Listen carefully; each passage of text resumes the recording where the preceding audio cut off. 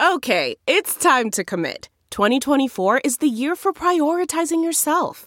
Begin your new smile journey with Byte, and you could start seeing results in just 2 to 3 weeks. Just order your at-home impression kit today for only $14.95 at Byte.com. Byte Clear aligners are doctor-directed and delivered to your door. Treatment costs thousands less than braces. Plus, they offer financing options, accept eligible insurance, and you can pay with your HSA, FSA. Get 80% off your impression kit when you use code WONDERY at Byte.com. That's BYTE.com. Start your confidence journey today with Byte. That's not just the sound of that first sip of Morning Joe. It's the sound of someone shopping for a car on Carvana from the comfort of home. That's a good blend. It's time to take it easy, like answering some easy questions to get pre-qualified for a car in minutes. Talk about starting the morning right. Just like customizing your terms so your car fits your budget. Visit Carvana.com or download the app to experience car shopping the way it should be. Convenient, comfortable. The following podcast is a Dear Media production. One of today's sponsors is my absolute favorite new addition into my life, and that's Hydro Jug. If you follow me on Instagram, you probably have noticed this adorable lavender water bottle following me around everywhere I go, and that's because I'm absolutely obsessed with it. The water bottle itself has a couple different options. It has that flap up lid if you like to sip out of it. And they also have the most unreal straw I've ever experienced. It like folds down into the jug while you're not using it. And when you have it capped, it has a really nice handle and it's not so big that you can't carry it around. I'm not kidding you all. I've actually been staying hydrated and I've been like texting my friends about it because I'm so proud. Hydration is so important. I can't believe this, but almost 75% of Americans are dehydrated. That means if you just heard me say this, you are probably dehydrated. I'm probably dehydrated. We all know that water is crucial to our health because that's energy, that's skincare, and that's our overall wellness. But how much water do you actually really need to unlock these benefits? Well, the answer is typically a full gallon each day. Friends, this is why you need the Hydro Jug, more than just they're really cute and I love their straws. These durable and reusable jugs hold more than half a gallon, so you don't need to keep filling up that tiny bottle every hour. Aside from convenience and function, it's just a damn good-looking bottle. If you could just see all the bright and bold colors they have, I have both lavender and I have pink, and then my kids wanted one, so we got some more.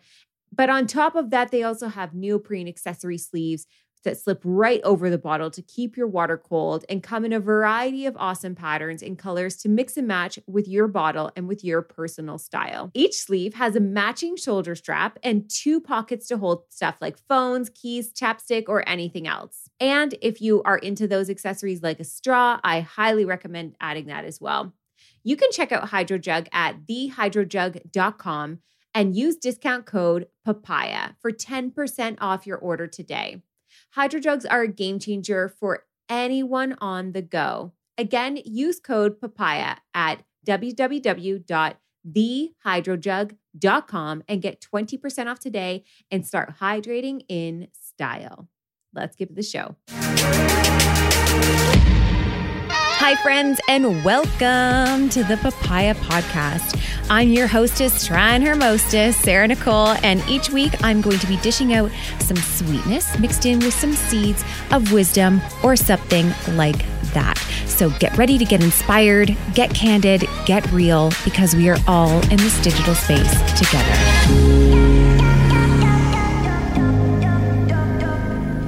Oh, y'all are in for a treat. I almost said a tweet today. We're in for nothing today. This is actually a really cool opportunity. I'm not going to lie. We had a bit of a schedule shift up and we brainstormed really quickly and came up with a podcast that we've had in our back pocket for a while. And that's actually bringing on the team that supports me. We are a small but mighty little crew, and I'm so excited for you to get to know them. We're going to talk about all things behind the scenes, where we think things are going, what we all do, and those first impressions around this job and career. So first up, we have Samantha Hicks, who is my manager. We were connected via the talent management agency 3 years ago, Sam, was it? Yeah, I think we're coming up on our 3rd anniversary this summer. Okay, probably. Can you put in my calendar to send you some flowers? Just kidding.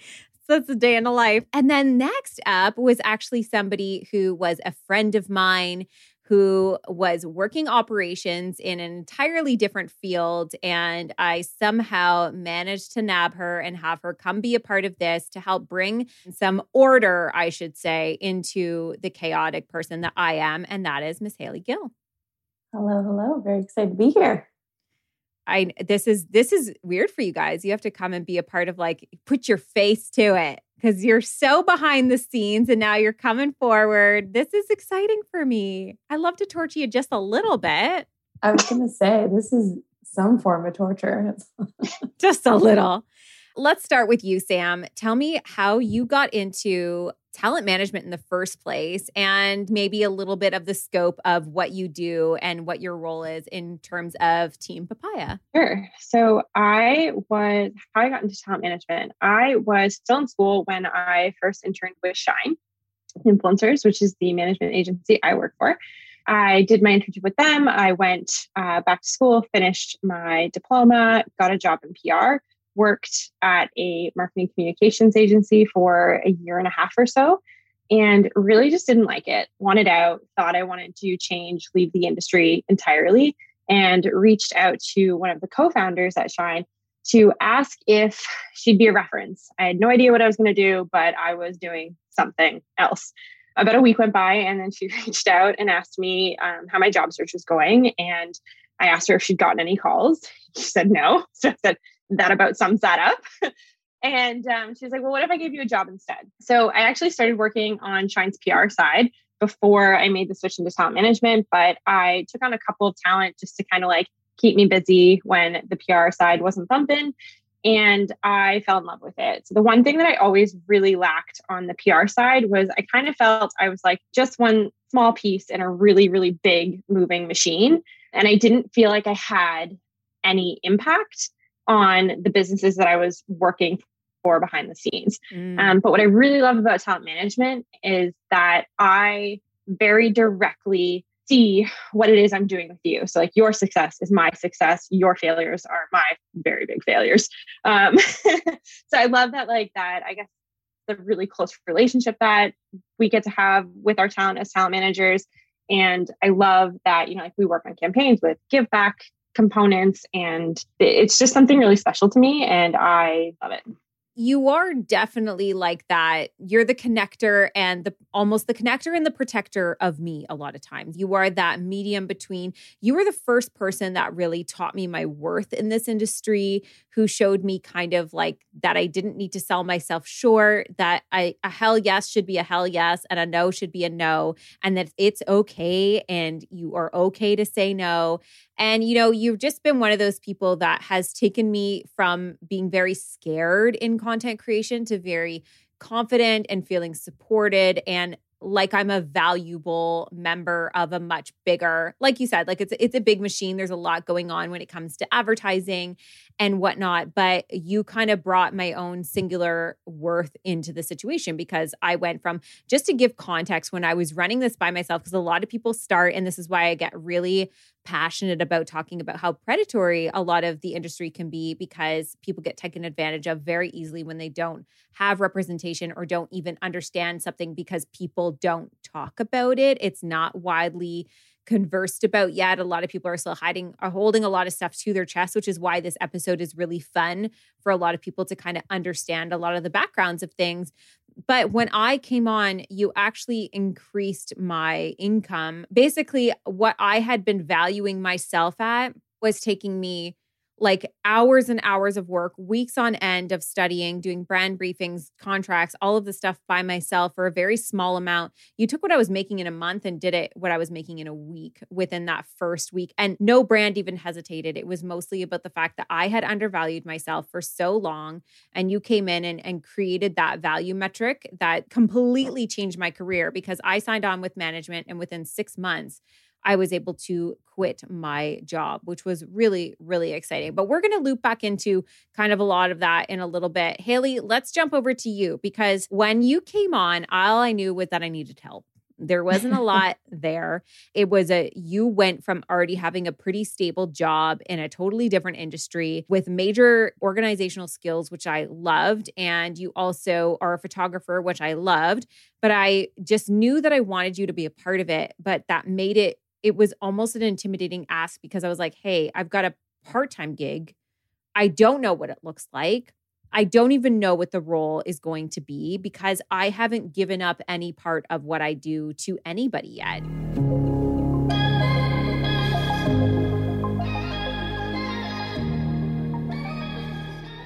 Scent is perhaps the body's most underappreciated of the senses. It powers your taste, it creates memories, and yes, it even unleashes desire. Function of Beauty's team of formula scientists know this, and they make scent a key ingredient in every bottle. Bottle of what, though? Well, Function of Beauty is a world leader in fully customized hair care. They create your unique formula based on a short but thorough quiz to give your hair everything it needs to look and feel its best. Every product is sulfate and paraben-free, vegan, cruelty-free, and there are over 60,000 real 5-star customer reviews. And Function of Beauty fans are absolutely wild about the fragrances, and for good reason. Your hair has never smelled more amazing. Try tropical mango, sweet peach, crisp pear, or subtler scents such as lavender, rose, or my favorite, eucalyptus. If fragrance is not for you, that's okay. You can get unscented as well. A few months back, actually probably into last year, I took that short but thorough quiz and I got my own customized bottles of shampoo and conditioner. Mine were purple in shade because I love that little bit of toning that it can do to my blonde hair. And I have been so impressed with how it is on day-to-day for my hair and really enjoying that ability to customize it. If there's something that changes, whether it's environmental or hormones or whatever, you notice that change in your hair, you can make that change in your bottle's formula as well. And with the scent options, you can turn your beauty routine into aromatherapy session, a tropical getaway even. Go to functionofbeauty.com/papaya to take that quick but thorough quiz and save 20% off your first order. That applies to their full range of customized hair, skin, and body products. That's functionofbeauty.com/papaya. That's going to let them know you heard about it here and you're going to get 20% off your order. functionofbeauty.com/papaya. Let's go back to today's chat. Hey guys, I'm Whitney Port and this is With Wit. A lot of you may know me from reality TV, and the reality is a lot's happened since the hills. With Wit is dedicated to having real, raw, and occasionally ridiculous conversations with the people who have had a profound impact on me. Because on With Wit, very little is off limits. Subscribe so you don't miss any of the amazing conversations to come. New episodes of With Wit are available every Tuesday on all platforms.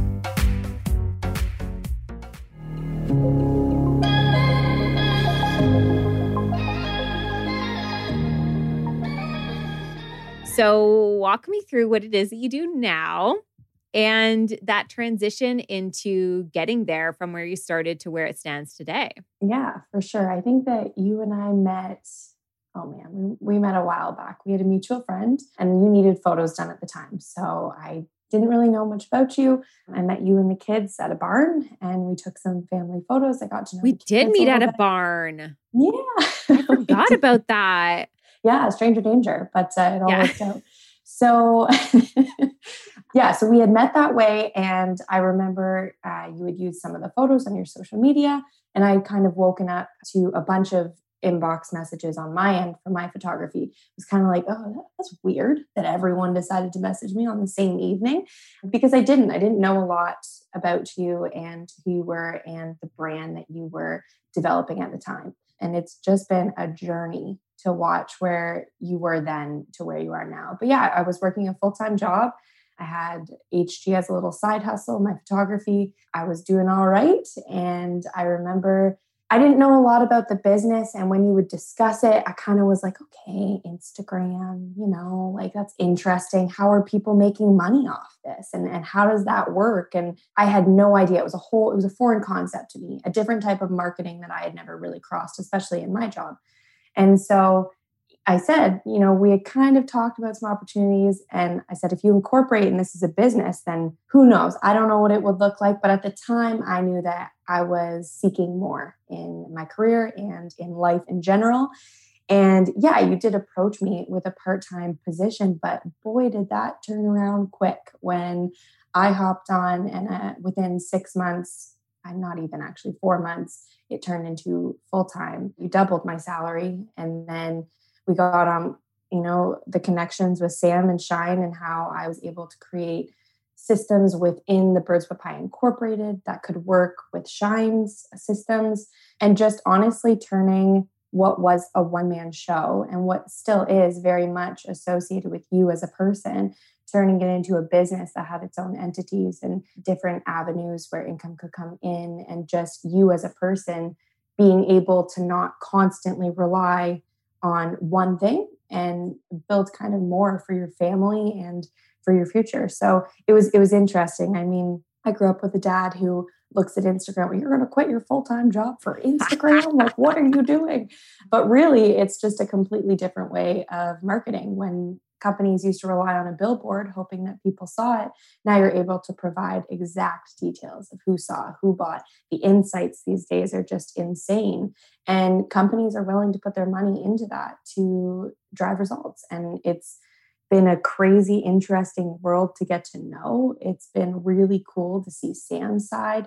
It's been really cool to see your side. And I think the beauty of it is I get to do the business end, which I love and challenges me and pushes me. But I also get to take photos of you, which is pretty cool. And we love doing that and getting creative and trying to come up with different concepts and working with really awesome brands. So it's been a weird ride. It's been a wild one.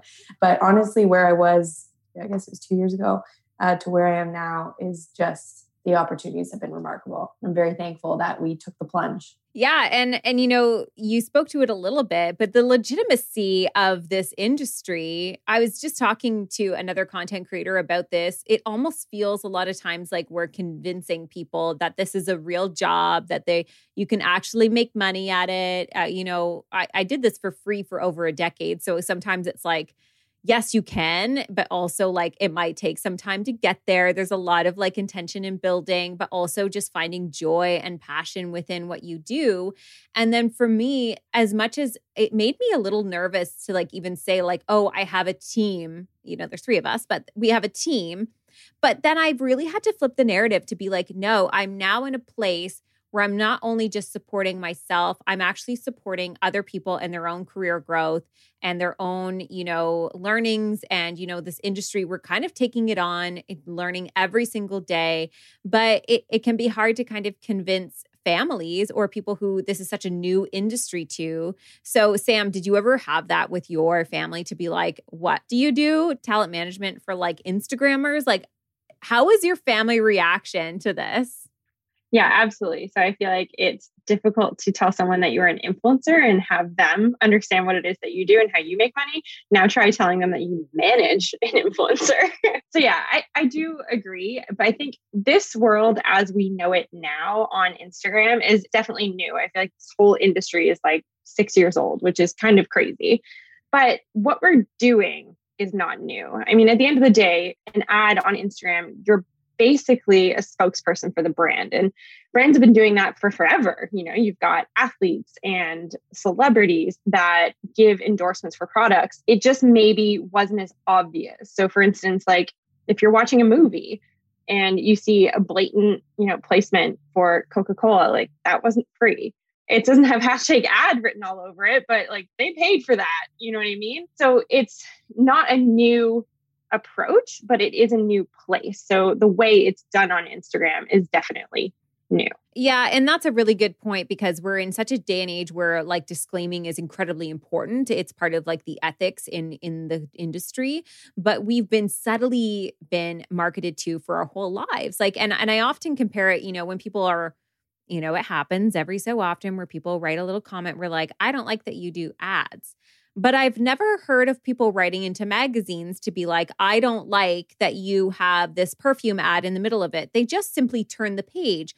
Or when you're watching a television show on a network, you're sitting through a commercial. You don't just like throw up your arms and be like, are you kidding me? Another ad? You get up, you go to the bathroom, you're listening to it in the background, you go and grab yourself a snack. It's almost a subtlety, right? It is not an obvious, it's not the content that you came for. It's not the thing that it's free. First of all, it's not like a subscription or cable networking, but it isn't something that you did, for that, but you kind of get to come along for the ride of, it's a subtlety, but now it's become a lot more obvious because of the disclaimers, because of this, like kind of being voiced a little bit more. And then to allow people to understand that it's not just posting a photo on Instagram and making money, to actually understanding that it's a business and there's a lot of structures to it. It's not just like a joke show where you kind of just like slap stuff together and then it just works out.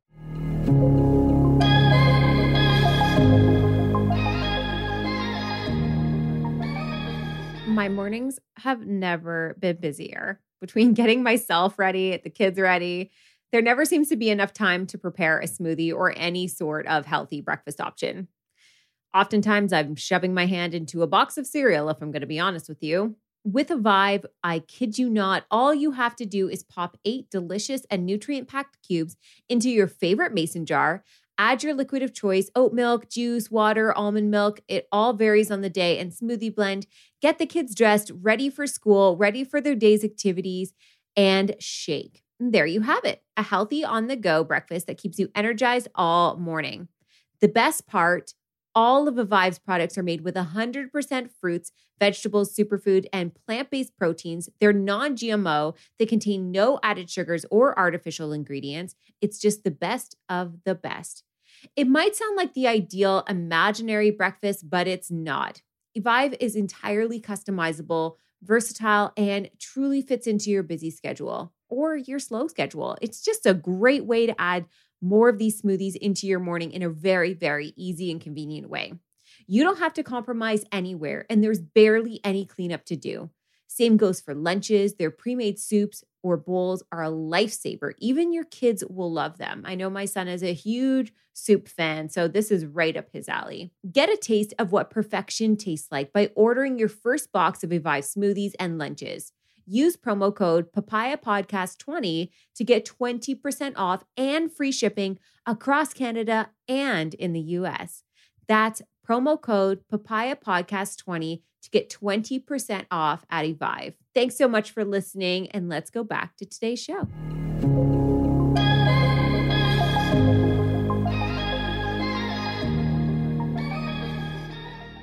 Haley, you're somebody, because you left a job that was pretty legit, moving into something that people were like, what are you doing? Like, why? I know we've both experienced that, but like, how has it been for you to kind of go through that, almost like that friction of what is reality and what is perception when it comes to your job? I mean, there's two different ends of it. You're going to have the generations that don't understand. So for instance, obviously my dad's the first person I told, and I had to break it down to him on the level of Tiger Woods. Like, I had to be like, Tiger Woods is a pro golfer. He's very good at what he does. You love him. Okay, so Tiger Woods has to put clothes on, and Tiger Woods has to wear sunscreen, and Tiger Woods has to wear shoes just like the rest of the world. But for some reason, you want to know, why is he wearing those shoes? Or what kind of, like, he's outside a lot. Maybe he has a specific type of sunscreen he likes. Like, people, it builds curiosity in people because they see themselves or in that person, or they see that person as someone that they're aspiring to be. And that's humans. But I had to explain it to my dad on a level that somewhat made sense to him, because when you get into all the jargon, he doesn't understand. But on the basic level, you have someone who you value, who you've placed value on in your life. And then you kind of want to know what they're doing or how they're living that life. Either you can obtain it, or either just because you're genuinely curious as to why they seem to be such a great person.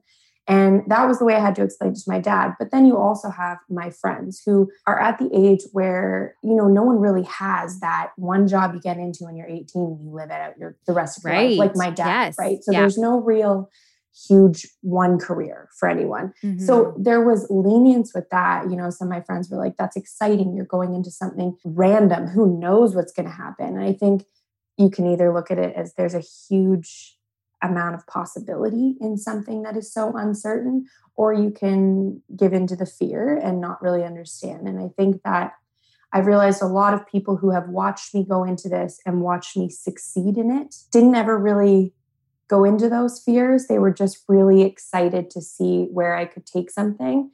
But people who gave into those fears almost wanted to say, like, you're making a mistake. When they've watched me succeed and do well for myself, they are genuinely questioning their own 9-to-5s. So it's an interesting concept. I feel the friction is different when you're looking at your friends, when you're looking at your families.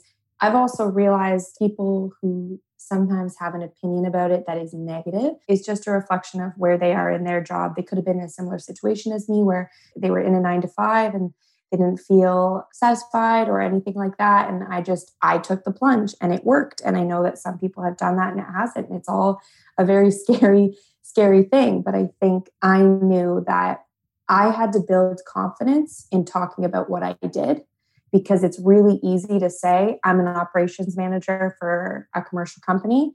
And it's difficult to say I'm an operations manager for an influencer and not get the immediate, what? Like, that's stupid. Or what does that even mean? Or, oh, like, she just has to say she likes it. Like, you really do realize the opinions that people have, even though they engage with social media every single day. So it's very interesting. But the friction, I think, was hard in the beginning because I felt silly leaving stability for instability. Especially when I took you to Disney and I was like, it's a work day. Yeah. My dad was like, oh, I guess it's a cool job, when I like took a selfie with Mickey Mouse and was like, just at work. So it's been good. I mean, now I have full confidence saying what I'm doing. People who are close to me have just watched my life light up and they're so proud of that.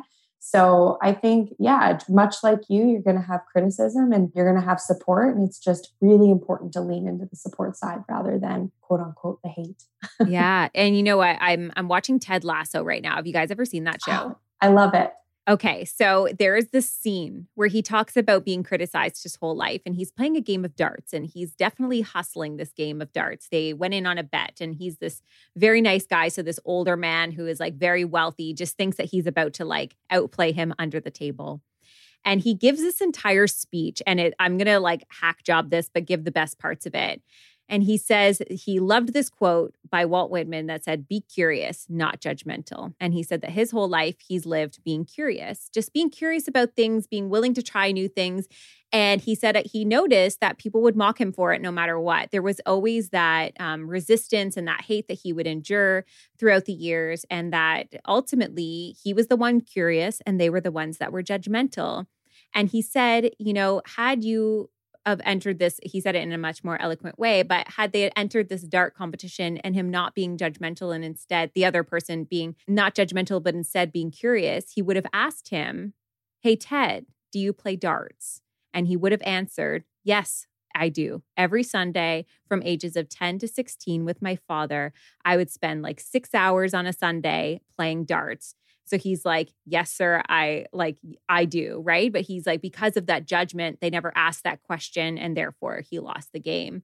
But that quote really stuck with me because I was like, this is it. There will always be like that side of it where there's those who are curious enough to try and those who will judge you for trying. And as much as I still struggle with, you know, some of the brought on shame that can happen from an industry that is so new or that feels so silly sometimes, it also makes me so proud to sit on the side of being curious instead of leaning into that judgment and how much it can shut you down. Because in the 12 years of doing this, I am so lucky that I had a family who, to be honest, they don't treat me any differently now than they did when I released my very first blog and nobody was reading. They were the first subscribers. They were the first people who were like sharing that content that was so atrocious. And they just had this support of me, even though it felt like for me, I look back on it and I was like, wow, that was really crappy. Because sometimes it comes up on like Facebook memories and they're like, so proud, like this was such a good recipe. And I was like, no, it wasn't. It was spaghetti shoved into hot dogs, fam.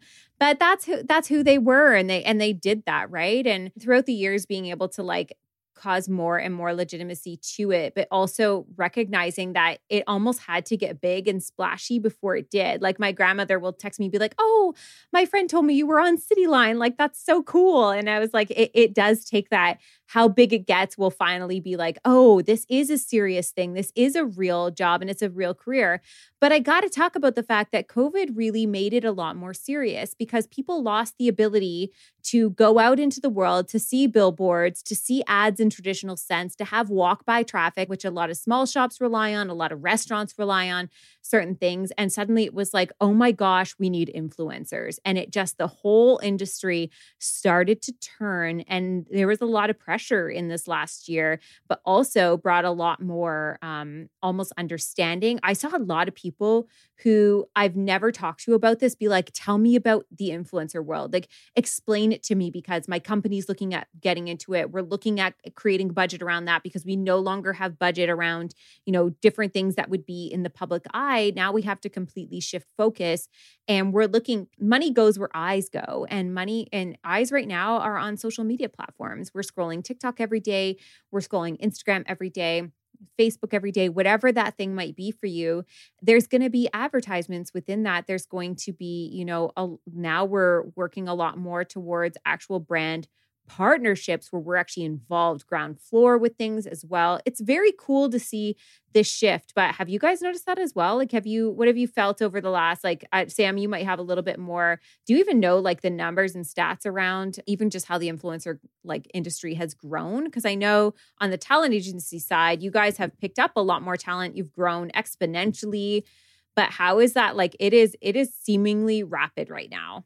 Yeah, I'm not sure if I have a hard stat for you, but what I can tell you is that Shine, we've been I don't want to say lucky throughout the last year because it's not luck, where we've got a great team. We work really hard. We have amazing talent, but we've done really well. Almost all of our talent, I think more than 40% of our talent have doubled what they were making last year to this year.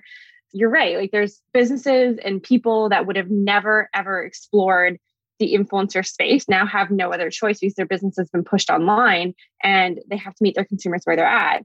So I think it's been really interesting that way. But then also, I think another thing that's pushed people to want to know more about our space, like just your regular consumers, people on social media platforms, is that we've seen Instagram now and TikTok be used as a vehicle for social change, for social good, for movements. And that is something that they want to know more about. That's something they want to get involved with. And people are looking to people like you to use their voices and their followings to move the needle. And I think it can be both a good thing and a bad thing at times. But what it's done is really show people the power in a strong digital voice. And for me, there's nothing more important than that. Now, as somebody who understands the industry a little bit more than even I do, what would you say to somebody? Do you think there's still room for new creators, to somebody who's like working that 9-to-5 grind and just wondering, like, what if I started getting curious in my off hours? What if I started getting curious, on my weekends, or just, trying new things? It feels very saturated, but what's the reality? Absolutely. Definitely room for people to get in it. My question to them would be, why? Why do you want to do it? If your answer is money, then no, you're not going to make it. It's not going to work. Chances are very slim. You have to be in it for the right reasons. You have to be in it because you want to connect, because you have some kind of value to add, because you're looking for community. There has to be a reason, because Sarah, to your point earlier on, you mentioned that you did this for like 10 years before there was any kind of recognition or any kind of payment involved. So it's like, you're in for the long haul. You've got to be willing to put in the time. And I think a lot of people that jump into this for the money, and don't get me wrong, there is money to be made, they don't understand the work that goes into it behind the scenes. You're in a position now where you have management, where you've got, Haley, who is, wearing a bunch of different hats for you. But in the beginning, you were the set designer, you were makeup, you were hair, you were the photographer, you were the editor, you had to be everything. And you didn't like just know how to do those things one day. You slowly had to work at it. You had to learn. Still learning every day. So I think that's a big misunderstanding. I think because consumers only know their side of Instagram. They only know that they like snap a selfie, throw it on Instagram, and that's like all. That's it, right? And so they assume, I think naturally, that that's what it is for you too. They don't have any kind of real understanding for what goes in to the setup and to get that perfect shot. Yeah, that's a really good point. And I think also it might be cool to touch on, maybe you can give a little bit of advice into somebody who is looking to start up. Obviously, it was a long time before I ever had management because I had to put in the work to be legitimate myself, to actually take it seriously, to put in time to do the job for free, to build up that trust, to just have fun with it and really understand who I was as a content creator before ever marketing myself or taking on jobs from somebody else hiring me, because I made a lot of mistakes there for sure. But what would you say to somebody who is like looking to get into it? They're going to have to self-represent for a little while. It can be hard to create value for yourself. As we know, that's a huge reason that it took me so long to find success, was because I devalued myself so much. And I think people really don't understand how to even find that confidence. Like they're like, oh, I only have 4% engagement. That's so bad. Engagement being like the amount of comments and likes on something versus the amount of followers you have. And when that number feels very low, you're like, oh, well, I'm not very good at this. The response isn't very huge.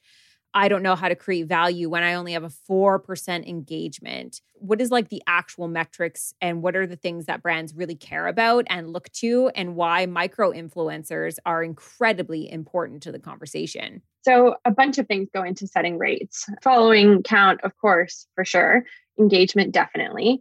But you have to look at also the quality of your content, the demand to work with you. Are tons of brands and agencies reaching out to you? Because if so, that inflates your rate as well. I would say if you have, let's say 20,000 followers and you've got an engagement rate that is 3% or higher, you can be looking to charge in between $1,500 and $2,000 for a post and stories.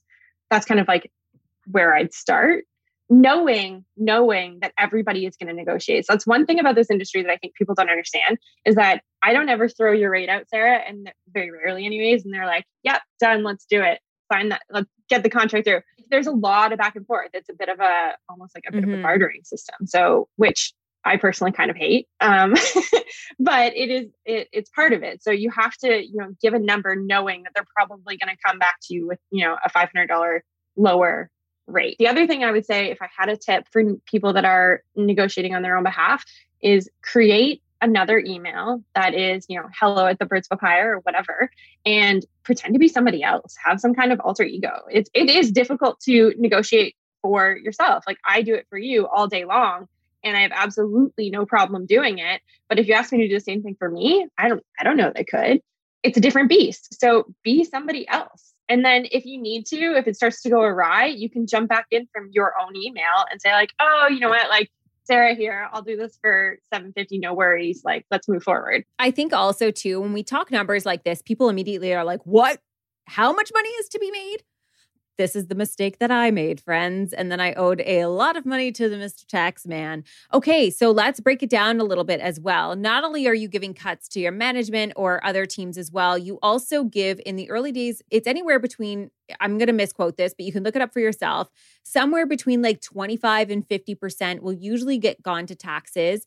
And then on top of that, it's everything that you need for actual production is going to be a cost as well. So when you see these rates, like it is actually a much smaller number is your physical take home to that, or that like for us, obviously it is a divided between our team. There is like a buildup of like production equipment and stuff as well. It can be very, very costly. It took me a long time.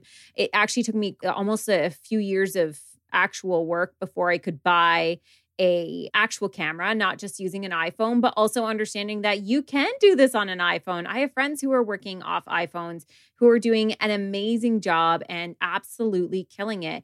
And also when we talk about these engagement numbers, I heard this once that 4% is an incredible engaged audience, that 10% is like over the top, it's an A++, and 25% is viral. So when you're looking at like a viral content, it's still only 25% of that engaged audience. And that is like an incredible thing to hear when you understand and feel like, why isn't my whole audience paying attention to this and seeing this? Or why even within this viral content has only a certain amount of my own audience seen it? And that's kind of just the difference between those who sit and watch the commercials and those who are actually like passively, enjoying it or have collected you along the years and maybe aren't physically there, but often ebb and flow through your content. It's not everything being seen all the time. And that's why these numbers like 3% and 4% are actually strong numbers. They're real numbers. They're great numbers. And for content to be legitimate in the eyes of anybody, it should ebb and flow. It should go up and down. It shouldn't be that every single post is sitting at 10 to 25% because that's asking you to create viral content, which you cannot predict every single time. And I feel like that's something that I really got caught up on is like, why aren't people liking my posts when I put so much work into them? Because for that one post you get paid, there's 10 posts that you made unpaid. And all of that content time, that work you're putting in, these 12-hour days that you sometimes have, and you're like, why did this fall flat? Like, why didn't this do that thing? Why do I only have like 3% there? And that's still a strong number. Like, that's still success. And that's still building your brand. That's still building the image of like the conversation or the storytelling that you choose to create and give. And I wish more people understood that. I wish more people talked numbers. I wish more people could understand that this is a legitimate business, but it's also very intimidating to get into something that nobody talks about. And while this podcast is going to be probably very eye-opening for people, it's also hopefully going to give a little bit of clarity to how things work a little bit as well. But Haley, for somebody who came in and really had no clue into what this whole world is, and even just the reality of like working for somebody who, like, we were fairly new friends at the time. How has it been seeing how much work actually goes into this content and just understanding in a way being like anybody could do this, but not everybody could do this? Yeah, for sure. I get two main questions when people ask me about my job. And one is, how can I do it? So how, what's the quickest way? And two, is she a B word? So this I love that that's a question. I know. So this will cover both of your things. But to the people who ask me right away, is this something I can do or how can I do it? It's really hard to not give the whole, you can't have a white picket fence tomorrow. You've been doing this for 15 years. There was so much buildup. But I would say in the last 3 years, you've really honed into doing it because making sure what you put out is something you love. I feel like there was a switch. And we've had this conversation many times. Do you post the thing that everyone else is going to like? Or do you post the thing that brought you a lot of joy because you know how much work it took to post it? Or just because it was joy. Like, yes. I had a lot of fear of just like posting my baby. And now I'm like, oh, it just makes me so happy. I just want that to be my memories in social media 10 years from now. Yes. And it's hard to explain to people. Like Sam said, if you're getting into it for money, you're not going to be successful. But if you are doing it because you genuinely love what you do and you genuinely love putting in a lot of work to produce something that makes you happy, then you will be successful because social media and all these influencers have really heightened jobs that some would say were dying, like photography. You couldn't make a 6-figure income being a photographer 20 years ago. That was not an option. And when you said you were a photographer, people kind of pitied it. And little things like that, where now with creative expression and the amount of production you can put into like such a beautiful thing in a world that really only cares about visuals, it's opened up that whole realm for people to be successful and push. And we do, I wish I showed up in the morning with a coffee and we hit a button. Oh, like, can't wait. Can't wait. Oh, what a day. What a day. So much work goes into it. But I think the difference is I'm proud of everything I think that we've ever put out there. And I think that if anyone is looking for satisfaction in their life or in their job, it's to wake up and be proud of what you do. So no one can just wake up and do it. There's no easy buy a camera and take a picture and you'll be an influencer. Yeah. And Haley, how many photos do we approximately take for one brand campaign? I mean, memory cards are full. We took 847 for our last one. Yeah, we it's no small task. We like options, but yeah, like, I mean, you think about it though, we took 800 photos.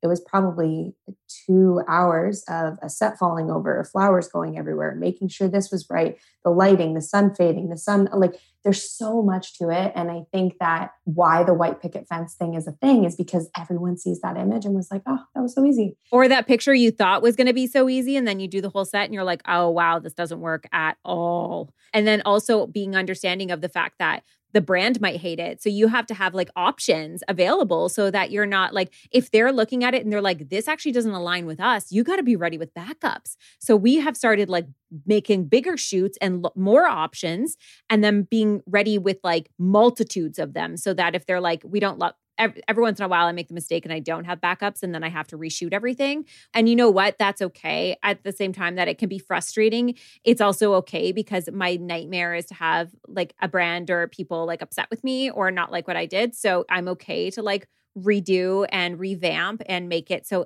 like, again, what we talked about on the Skinny Confidential podcast episode where Lauren was like, it has to be a win-win-win. It has to be brand win. It has to be my win. It has to be audience win, and really feeling that and not leaning into just what the brand wants and not leaning into just what you want and not just leaning into like what you think the audience is going to like, and just knowing that you're the connector piece between all of it. This is what the brand message wants to be. This is who you are. This is your audience that you're so connected to. How do you create this narrative together and really building that trust? And honestly, why we end up working a lot of long-term partnerships with brands is because we want to kind of build a lot of that trust. But am I a bitch to work for?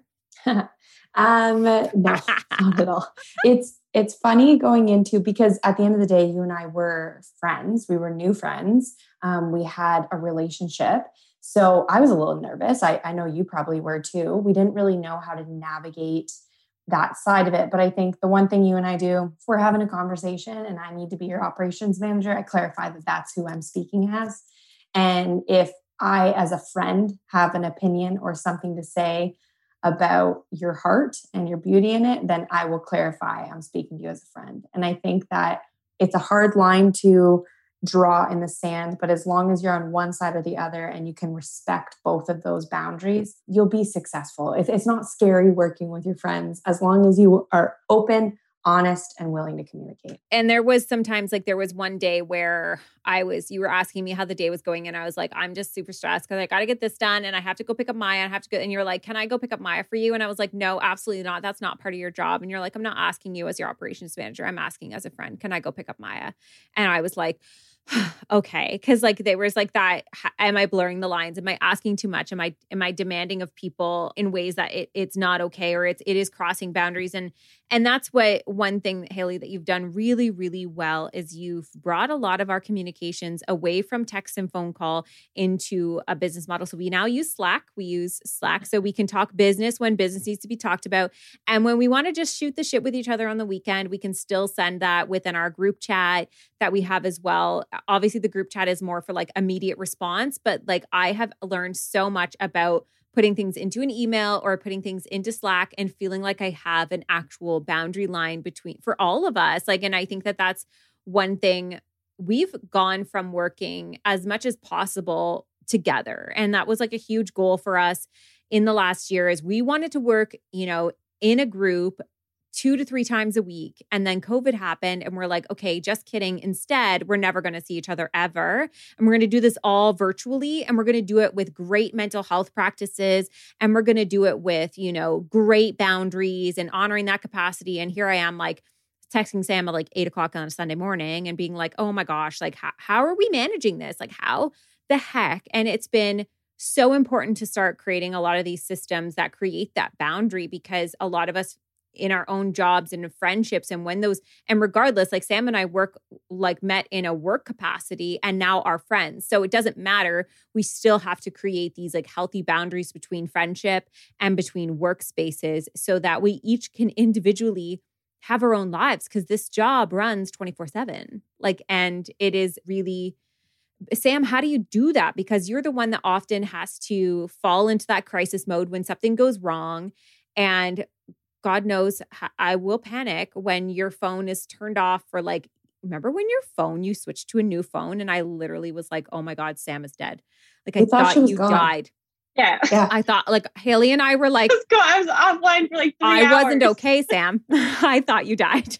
I was about to drive to Burlington. I felt sick. We were really, like, I didn't know felt what was sick. going We were on. like, where is she? And Haley was like, okay, here's what I'm going to do to like take over for the Sam role, as I'm like tears rolling, like, oh my gosh, we've lost her.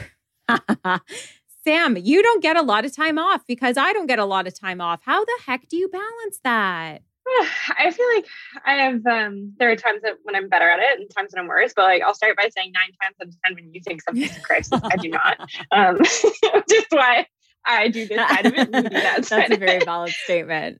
That's A, number 1. And then 2, I think while this job is always on, it is an always on job for sure, there is more flexibility in it. It's not necessarily that you are sat at a desk 9 to 5 working, the entire time. Like if I need to jump out and do something on a Friday afternoon, like Shine's fine with that. I just, make sure I'm like getting stuff done. It doesn't really matter. And so if I have to, like call a million shoppers on Saturday morning for you, it doesn't really bother me that much. Recent example. Yes, it's true. It doesn't really matter as much. And, I like in the same way that if I was working at a PR agency and a client had like a big event, like I would book that day off. You know what I mean? So with you, like if you have a post going live or like a big launch going live, like I'm not booking my vacation during that time. So that's helpful. And then, like I also have a team working with me at Shine. So if I am off, I can loop somebody else in, make sure that things are still moving forward. I would say that. But I guess part of it is that I am like a bit of a workhorse and I do love my job and I love what I do with you. And I know that if I have like, if I set you up in advance to know that I'm not going to be available, it's usually fine. Aside from that one time I told you I was going to be off for an hour. You called me.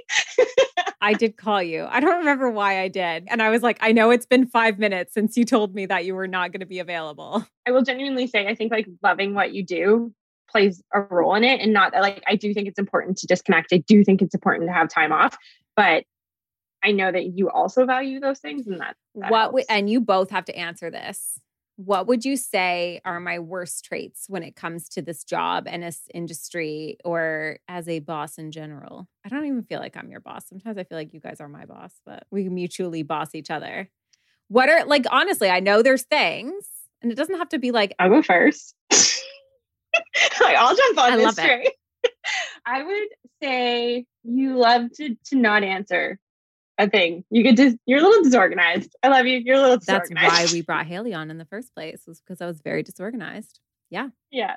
I don't always reply. Sometimes I read it at 2 a.m. and then I ignore it for a week. That's fair. I just keep tagging you in Slack. Do you know what I also do that I know that Sam, like last week, you were like, can we schedule a phone call tomorrow? And I was like, why? What happened? Who did this? Like, what is going on? And you're like, no, I just want to talk about this. And I was like, why? What did I do? What happened? And you're like, wow, your brain. And I was like, so sorry. Haley, go for it. Yeah, no, I was just going to say one of the things that's interesting to deal with, because I run the business side, but the business is revolved around a human with emotions. And like, that it's a whole other thing to deal with. So I would say sometimes when you get a lack of confidence out of nowhere and all of a sudden you doubt yourself and you start questioning things when like we both know it was crushed on the first go, but then we kind of have to be like, okay, why did we feel that way? What went wrong? And sometimes we're reshooting and we didn't really need to, or we didn't need to do these things, but sometimes you do, you have this lack of confidence in yourself. And the minute you question yourself, it's like, no, it. But I get it. We all have that. So that's the interesting part of the business, is that when you doubt yourself, then I doubt like, wait, is the business running properly? Are things going well? So yeah, just not doubting yourself, but I don't know the last time you really deeply doubted yourself. which is great. We've had a good go lately. I think a lot of Yeah. it stemmed last year when I was like pregnant and anxious, and everything just made me highly, highly emotional. Well, huge change was coming. Huge change was coming. And I know like our whole business structure had to change with that. We had to start changing our contracts around my mental health. We had to start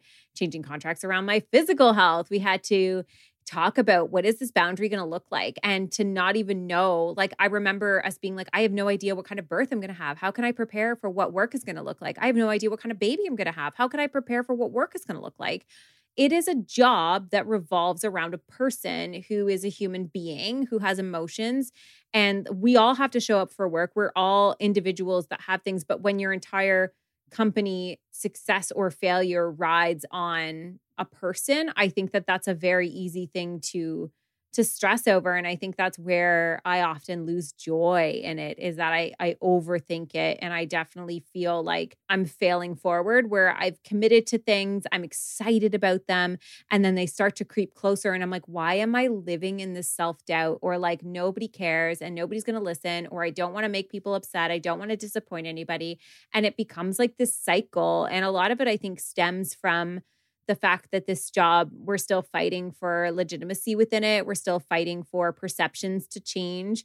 And I think one thing I'm really proud of is that in the last year, throughout all of that, we have proven ourselves time and time again, not only as a team, but as creators, as people who, you know, we used to show up on sets for these big collabs, and now we are the set for these big collabs, and watching us like knock it out of the park. You know, Sam has to go through like major contract negotiations that impact the next year of our business. And to walk away from, we just had one that like finished up, and it was a year-long one. And then you kind of sit and go, so how did they feel after a year? And then when they come back and hand us another year contract, we're like, okay, this is like, we did something right and good. This was, how did this feel? Like having those exit strategy conversations as well, and really feeling excited to be a part of something again, or really feeling excited to know that it worked for all parties. It was a win-win-win, because oftentimes you don't know. Every collab you do, this is, people don't realize, we talk about it for a year and then it launches and you have no earthly idea how things are going to go. There is no metric and measurement to how anything will be in success. So then you have to determine numbers on like zero, with zero example. You have to determine content on zero idea of what is going to be received or not. It's a lot of guesswork, which creates a lot of self-doubt.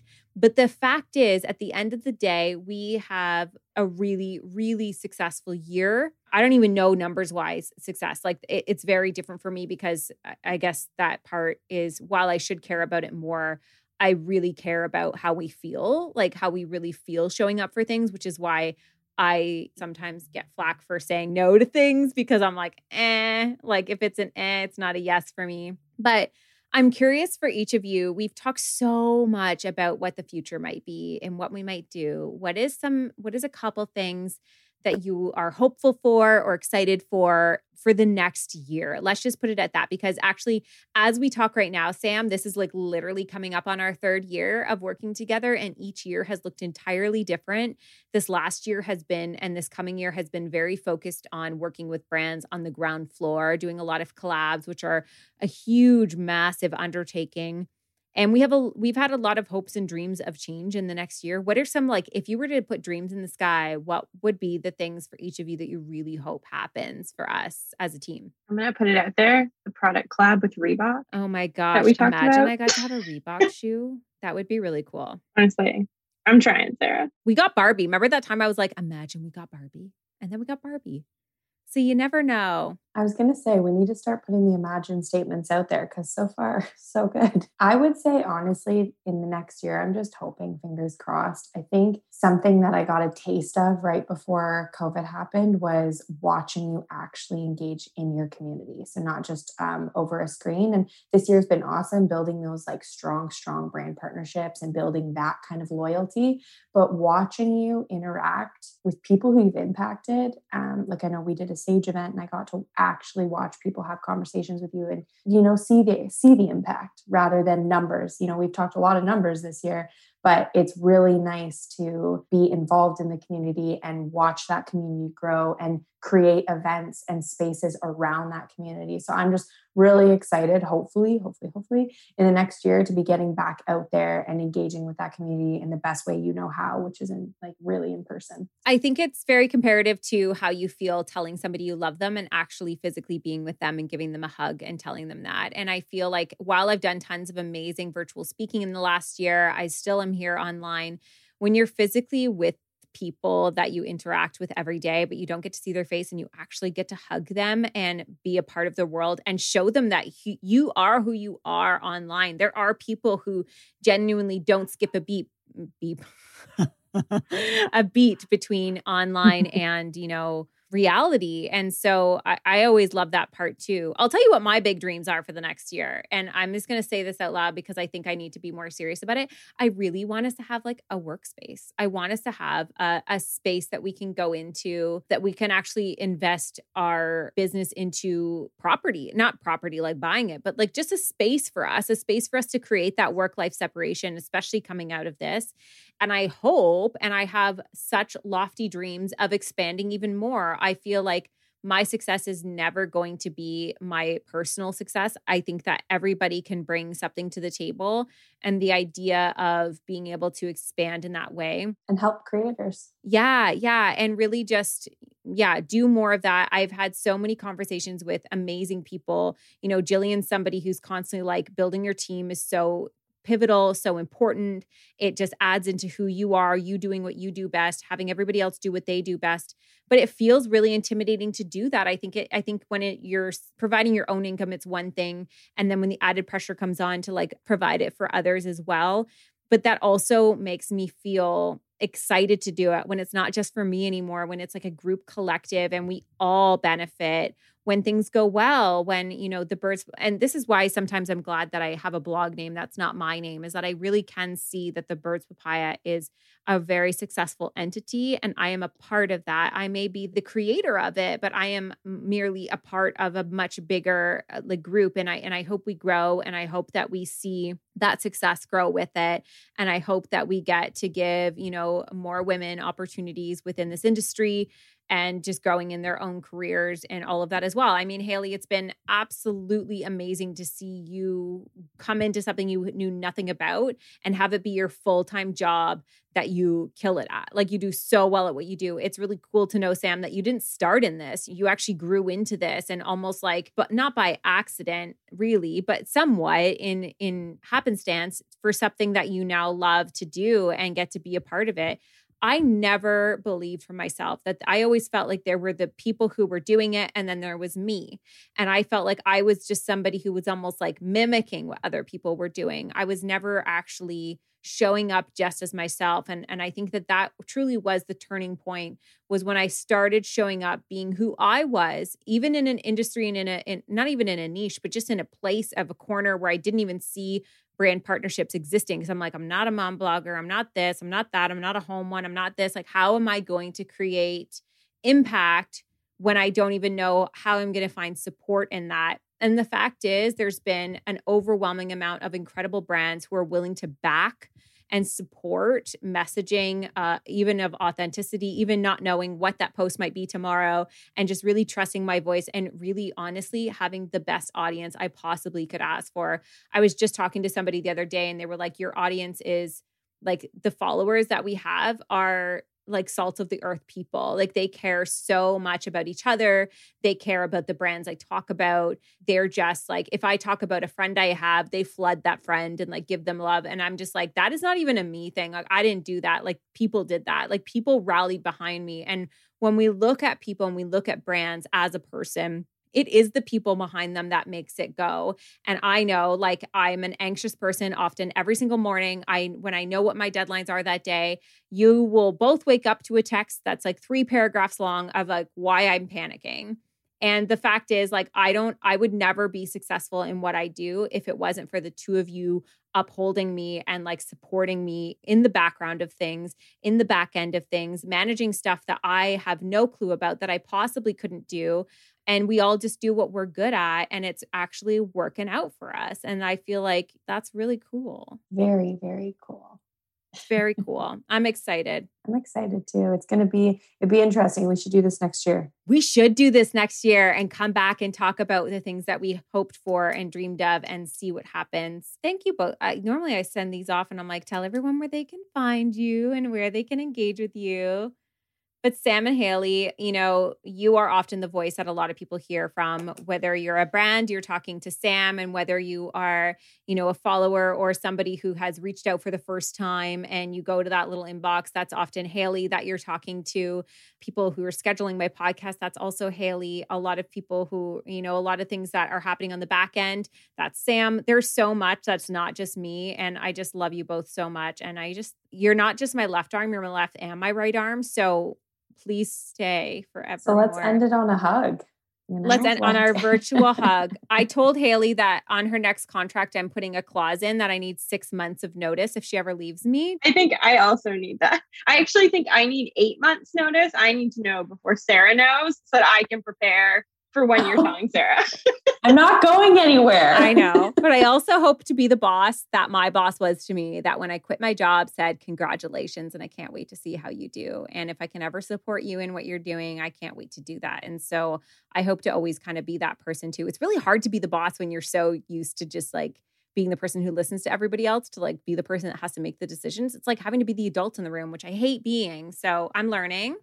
I should probably go for some management training, maybe one day. I love you both so much. Thanks so much for doing this podcast. I hope people found it really interesting and get to know a little bit more about what we do and how we do it, and hopefully learn how to do it for themselves as well. So thank you both so much. And for everyone listening, you will find another curious conversation happening next week on the show. I hope you tune in then. We'll see you then. Well, friends, thank you so much for tuning in and listening to today's episode. For more information on this episode, check out the show notes or find us on Instagram at the Papaya Podcast. And if you loved what you just listened to or know somebody who would, please share it. Simply screenshot today's episode in the podcast app and share it to your Instagram stories. And don't forget to tag us. Last but not least, if you'd like to lend your personal support to the podcast, take a moment and leave a review on iTunes. We would be oh so grateful. Tune in next week for a fresh new episode of the Papaya Podcast, and we'll see you then.